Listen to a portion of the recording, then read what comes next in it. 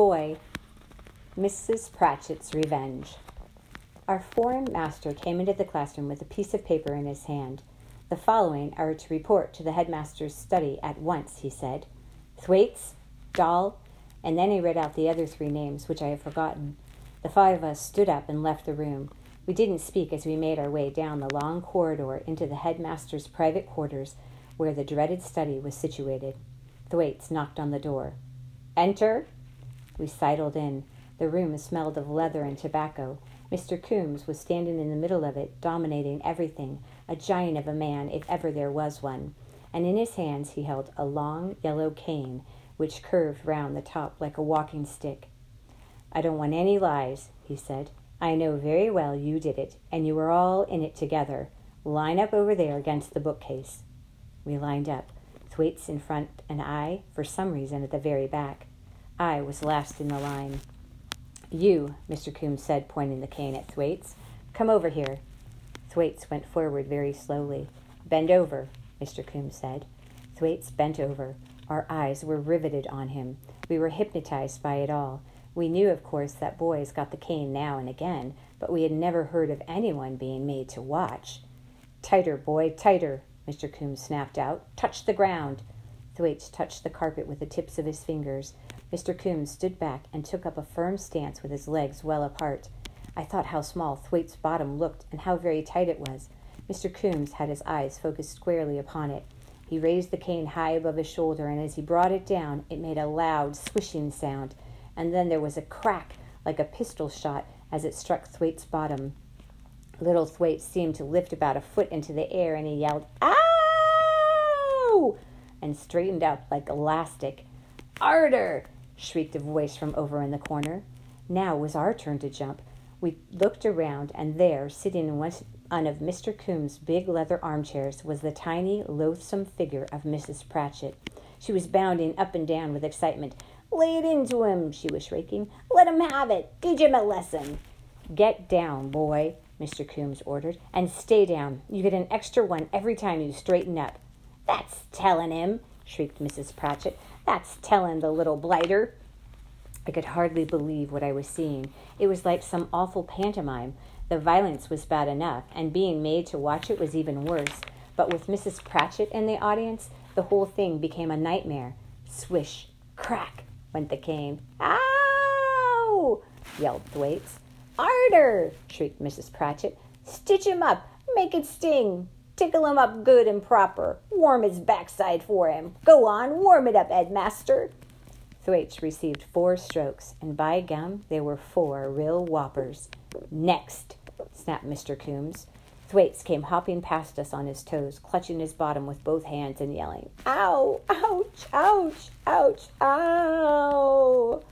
With tremendous reluctance, the next boy sidled forward to his fate. I stood there wishing I hadn't been last in the line. The watching and waiting were probably even greater torture than the event itself. Mr. Coombs' performance the second time was the same as the first. So was Mrs. Pratchett's. She kept up her screeching all the way through, exhorting Mr. Coombs to greater and still greater efforts, and the awful thing was that he seemed to be responding to her cries. He was like an athlete who was spurred on by the shouts of the crowd in the stands. Whether this was true or not, I was sure of one thing. He wasn't weakening. My own turn came at last. My mind was swimming and my eyes had gone all blurry as I went forward to bend over. I can remember wishing my mother would suddenly come bursting into the room shouting, "Stop! How dare you do that to my son?" But she didn't. All I heard was Mrs. Pratchett's dreadful high-pitched voice behind me screeching, "This one's the chickiest of the bloomin' lot, Headmaster. Make sure you let him have it good and strong." Mr. Coombs did just that. As the first stroke landed and the pistol crack sounded, I was thrown forward so violently that if my fingers hadn't been touching the carpet, I think I would have fallen flat on my face. As it was, I was able to catch myself on the palms of my hands and keep my balance. At first, I heard only the crack and felt absolutely nothing at all, but a fraction of a second later, the burning sting that flooded across my buttocks was so terrific that all I could do was gasp. I gave a great gushing gasp that emptied my lungs of every breath of air that was in them. It felt, I promise you, as though someone had laid a red-hot poker against my flesh and was pressing down on it hard. The second stroke was worse than the first, and this was probably because Mr. Coombs was well practiced and had a splendid aim. He was able, so it seemed, to land the second one almost exactly across the narrow line where the first one had struck. It is bad enough when the cane lands on fresh skin, but when it comes down on bruised and wounded flesh, the agony is unbelievable. The third one seemed even worse than the second.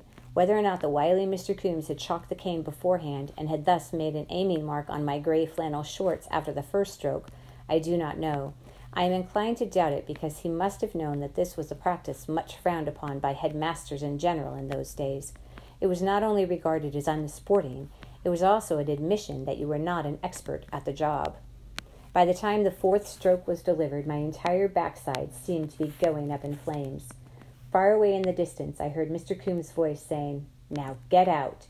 As I limped across the study, clutching my buttocks hard with both hands, a cackling sound came from the armchair over in the corner, and then I heard the vinegary voice of Mrs. Pratchett saying, "I am much obliged to you, Headmaster, very much obliged. I don't think we is going to see any more stinking mice in my gobstoppers from now on." When I returned to the classroom, my eyes were wet with tears, and everybody stared at me. My bottom hurt when I sat down at my desk. That evening, after supper, my three sisters had their baths before me. Then it was my turn, but as I was about to step into the bathtub, I heard a horrified gasp from my mother behind me. "What's that?" she gasped. "What's happened to you?" She was staring at my bottom. I myself had not inspected it up to then, but when I twisted my head around and took a look at one of my buttocks, I saw the scarlet stripes and the deep blue bruising in between. "Who did this?" my mother cried. "Tell me at once." In the end, I had to tell her the whole story, while my three sisters, aged 9, 6, and 4, stood around in their nighties listening goggle-eyed. My mother heard me out in silence. She asked no questions. She just let me talk, and when I had finished, she said to our nurse, "You get them into bed, Nanny. I'm going out." If I had had the slightest idea of what she was going to do next, I would have tried to stop her, but I hadn't. She went straight downstairs and put on her hat. Then she marched out of the house, down the drive and onto the road. I saw her through my bedroom window as she went out of the gates and turned left, and I remember calling out to her to come back, come back, come back. But she took no notice of me. She was walking very quickly, with her head held high and her body erect, and by the look of things I figured that Mr. Coombs was in for a hard time. About an hour later, my mother returned and came upstairs to kiss us all good night.